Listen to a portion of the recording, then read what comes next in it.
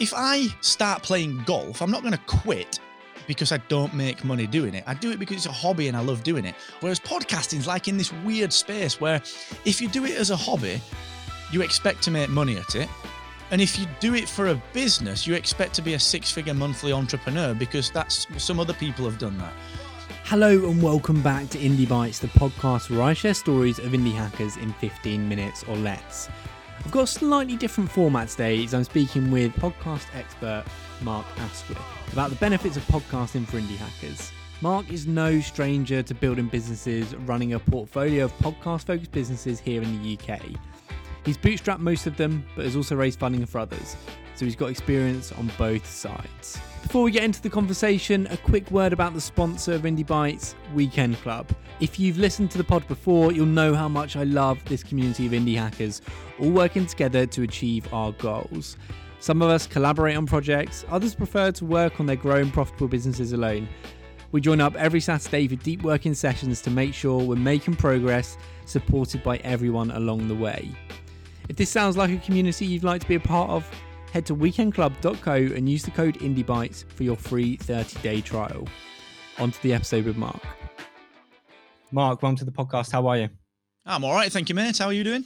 Yeah, very good. You're a big podcast guy. You've been in the industry for a while. What makes podcasting such a good medium? I just think it's because you can take it as far as you want. Like, you know, I came into podcasting at a time when it wasn't the business that it is now. We're seeing tech company after tech company coming into the space just because it feels like a nascent industry to be able to make a bit of money in it and solve, and I'm doing this in air quotes, solve problems in, because a lot of the things aren't problems. And I was into it before it became the big media. I was into it before it was people talking about what they love doing. And I think that level of podcasting is why people love it. Forget the big Wondery sales and the Spotify acquisitions and the startups and all that good stuff. Forget all that stuff. People love podcasting because they can do what you and me are doing now, and no one can tell them that they can't, and no one can tell them they should be saying this right now or they should be saying that right now. And that's why it's done what it's done, and that's why it's having a bit of a renaissance, because flashback to 2005, it was driven by RSS, but no one knew about on-demand everything. Push up to 2014, 15, it's on-demand everything. And suddenly audio is available on demand to the wider market. And I think that's why people love it, mate. You and I can do this. And someone who previously didn't know about on-demand audio, but Netflix educated them, Spotify educated them, Uber educated them on getting stuff. Now they can get their audio how they want it and listen to you and I doing this. And that's the universal appeal, I think.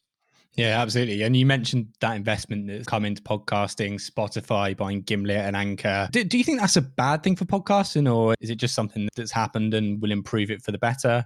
So I tend to write a lot of stuff about this kind of thing. And I wrote a piece a while ago about indie podcasting versus quote unquote big podcasting. And I think the thing is that podcasting, it's termed podcasting, but actually it's not. A lot of it's not. It's just on-demand audio. And I think if you think about it like that, it doesn't really matter what Spotify are doing. Let's assume that you're the person that reports to the Spotify investors, right? What's the one thing you want to improve? It's time on the app. That's it. It's simple. That's your single biggest KPI apart from cash at bank and revenue received. It's time in app. So what are you going to do? You find the places where people are fracturing out of your ecosystem and you make sure that you cover them in your ecosystem. So Spotify are just doing that. It's easy. It's obvious. It's a no-brainer.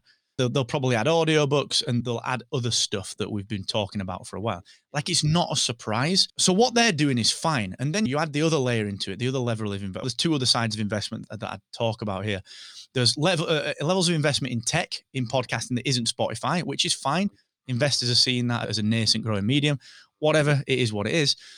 And then you've got investment in media. So Wondery, they've got investment. They're now today just in Pod News. It's looking like they're looking for a buyer, which feels weird. So you've got all these different pots of investment, but none of this affects you and me doing this. It doesn't, because we aren't interested in a movie deal. We aren't interested in selling our SaaS business. We aren't interested in keeping people in our app and driving ad revenue and taking 30% of the ad revenue plus scaling IP out into movies and TV franchises. We're doing this because we want to do something else with podcasting. So it just so happens that on-demand audio is piggybacking off the back of the word podcasting. So I believe it's good for podcasting.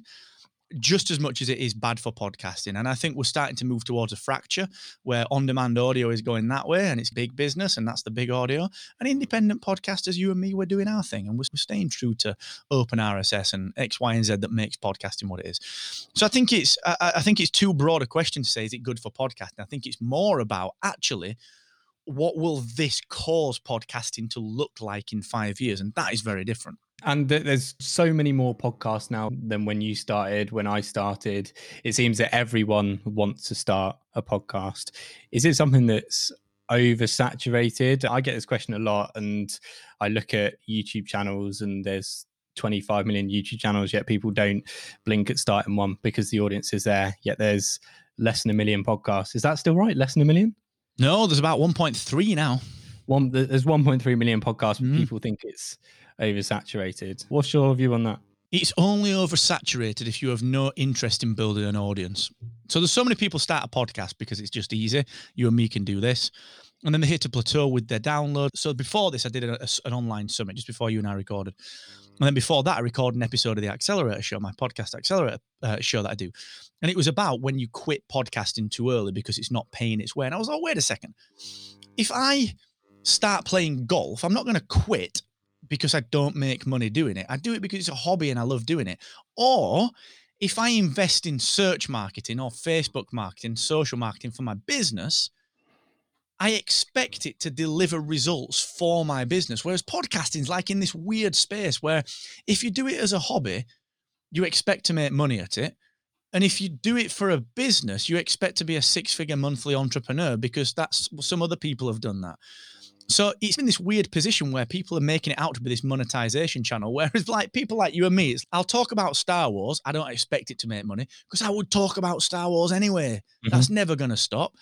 And on the other side of it, you and I talk podcasting. You said, should entrepreneurs start a podcast? Yes, but the product isn't the podcast.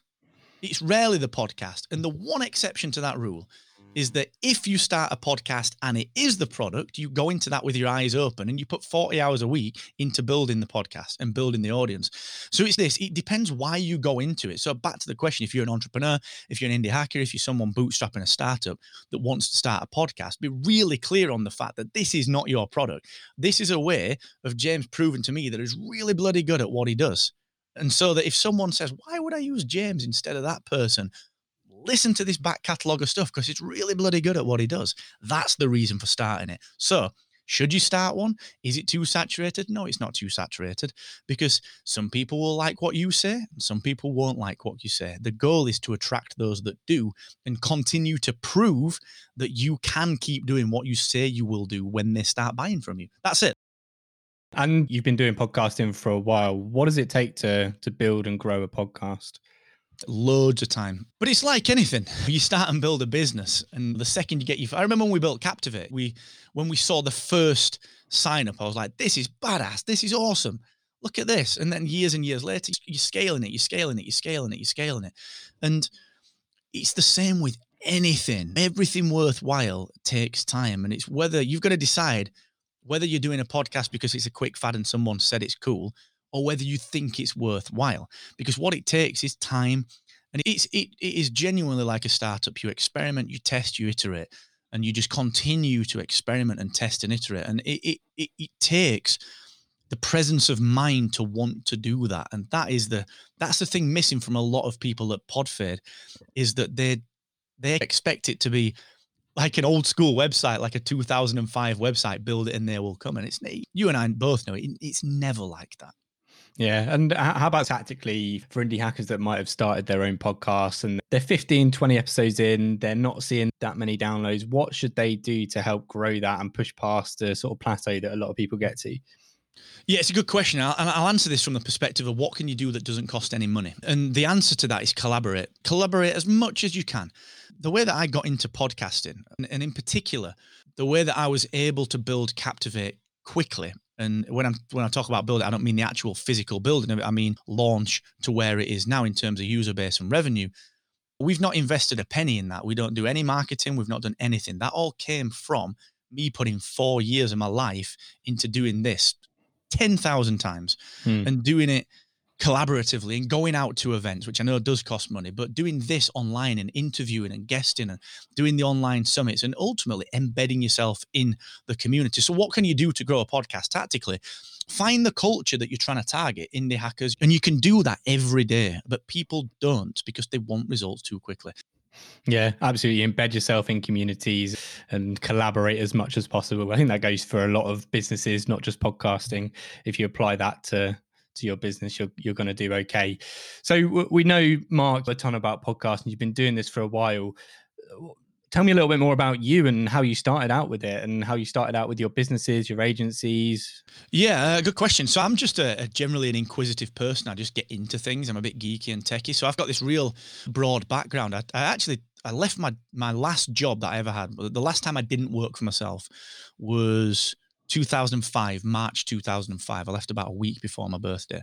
And since then, I've built businesses, I've freelanced, I've contracted, I've built agencies, I've left agencies, I've built startups, I've got investment, I've had things acquired, I've had things almost get acquired and that have fallen through. And I've had cease and desist letters. Most things that happen, we have had happen. And I got into podcasting. The reason I mentioned that is not to sound like the know-it-all. It's because that's why I got into podcasting. So I'm a geek. I started getting into podcasting to talk about Batman. And you said at the beginning, mate, I own a business called Rebel Base Media. Like, it's very clear that I like geek stuff. I got into podcasting to talk about that. And it's fascinating because one of those things where I didn't necessarily get into it meaning to create these businesses. And what I did with every business that I've ever had, it was all just scratching my own itch, mate. It was just like, wouldn't it be nice if I could just pass my WordPress support? Even though I built WordPress sites, I'm too busy. I don't want to do it. Wait a minute. There's no point in me buying that. I may as well create a business and do it for others. So that's how it works. And that's how every business that I've ever created has started. And it's always like that. Have you funded everything yourself? I know when we spoke last, we were talking a little bit about bootstrapping, and you tend to fund your next business based on the money that the previous business has made. So is that how you fund a lot of things still? Yeah, I'm fortunate now to have a couple of businesses that are in strong revenue positions. But back in the day when we started podcast websites, I funded that from my salary with Kieran. We literally just funded it with our salaries, which was from my other business, the agency that I owned. And I funded that from, I was contracting for the Ministry of Defence. And every time I got paid, I put half of it into the bank account for the business and let that build from there. And then I paid my mortgage with the other bit. So I've always done that. I've had two levels of investment. One of them was for a startup a few years ago that was in the kind of marketplace space. We got cease and desist letters from some massive brands who then went on to try and acquire the brand. And that was the only thing. We just had a pre-seed of 30 grand for that one. And then the other product, so everything else has been bootstrap, podcast websites, Captivate in particular. We've got a very small pre-seed round for Productivity, which is our interaction startup, which we'll be releasing in alpha very soon. And that's the only reason for that one was because we started that at the same time that we launched Captivate, and we'd already plowed our investment from our revenue from podcast websites into Captivate and wanted to fund a single developer for a year. But it was from a friend that I knew. And I've gone through decks and raised money for other businesses and startups and just never really wanted to do it. It doesn't suit my personality, mate. I'm not very good at it. I can't be handling reporting to people like that. I think that's good to hear for a lot of indie hackers who do want to bootstrap their businesses. And I think they're on a similar page to you where they want to own everything, but it does take a lot of, it's hard to fund your own thing. But I think you've got lots of different revenue streams and you started lots of different things to be able to get to that point. I think it's a really nice way to round it off. And a few quick fire questions for you. I read a lot. I listen to a lot of podcasts and building up a list of books and podcasts that other people read and listen to. So what's your favorite book and what podcast you listen to, Mark? So my favorite book is E-Myth Revisited for Business. Every entrepreneur needs to read that. Michael Gerber, old school book, but it's a mindset book. In terms of podcast, it depends, what you're into, but I would always recommend Jordan's show. Jordan Harbinger is a friend, is an advisor to Captivate and Productivity. And the breadth of knowledge that you will get as someone that wants to personally develop is unrivaled on that one. So Jordan Harbinger for the podcast. And then finally, is there any indie hacker or entrepreneur you admire, look up to, or who should people follow? I think probably Corey Haynes at Baremetrics. Like, that guy is just crushing it at the minute. Mm-hmm. Like, he's always so inquisitive, and there's been a few times that I've been on calls with him and he's just helped me out with things because I've had questions about some element of SaaS, and he's just brutal in how good he is and how analytical he is. So I just highly recommend following Corey Haynes. Absolutely. Super interesting guy who just left his full-time job to go full-time on his project, Swipe Files, and his courses. So that's awesome. Mark, thank you so much for the conversation. You've been excellent. Where can people find you? Just hit me up on Twitter at Mr. Asquith. That's the best way. Just get in touch over there. And if you're into podcasting at all, just listen to the Podcast Accelerator. It's just no BS advice on how to do this. Amazing. Thanks, mate. Thank you, buddy. Thank you so much for listening to this episode of Indie Bites. I really hope you enjoyed it. If you did enjoy it, please do leave a review on iTunes. It does help the podcast grow. If you want to find any links or references from this episode, check the show notes at indiebites.co.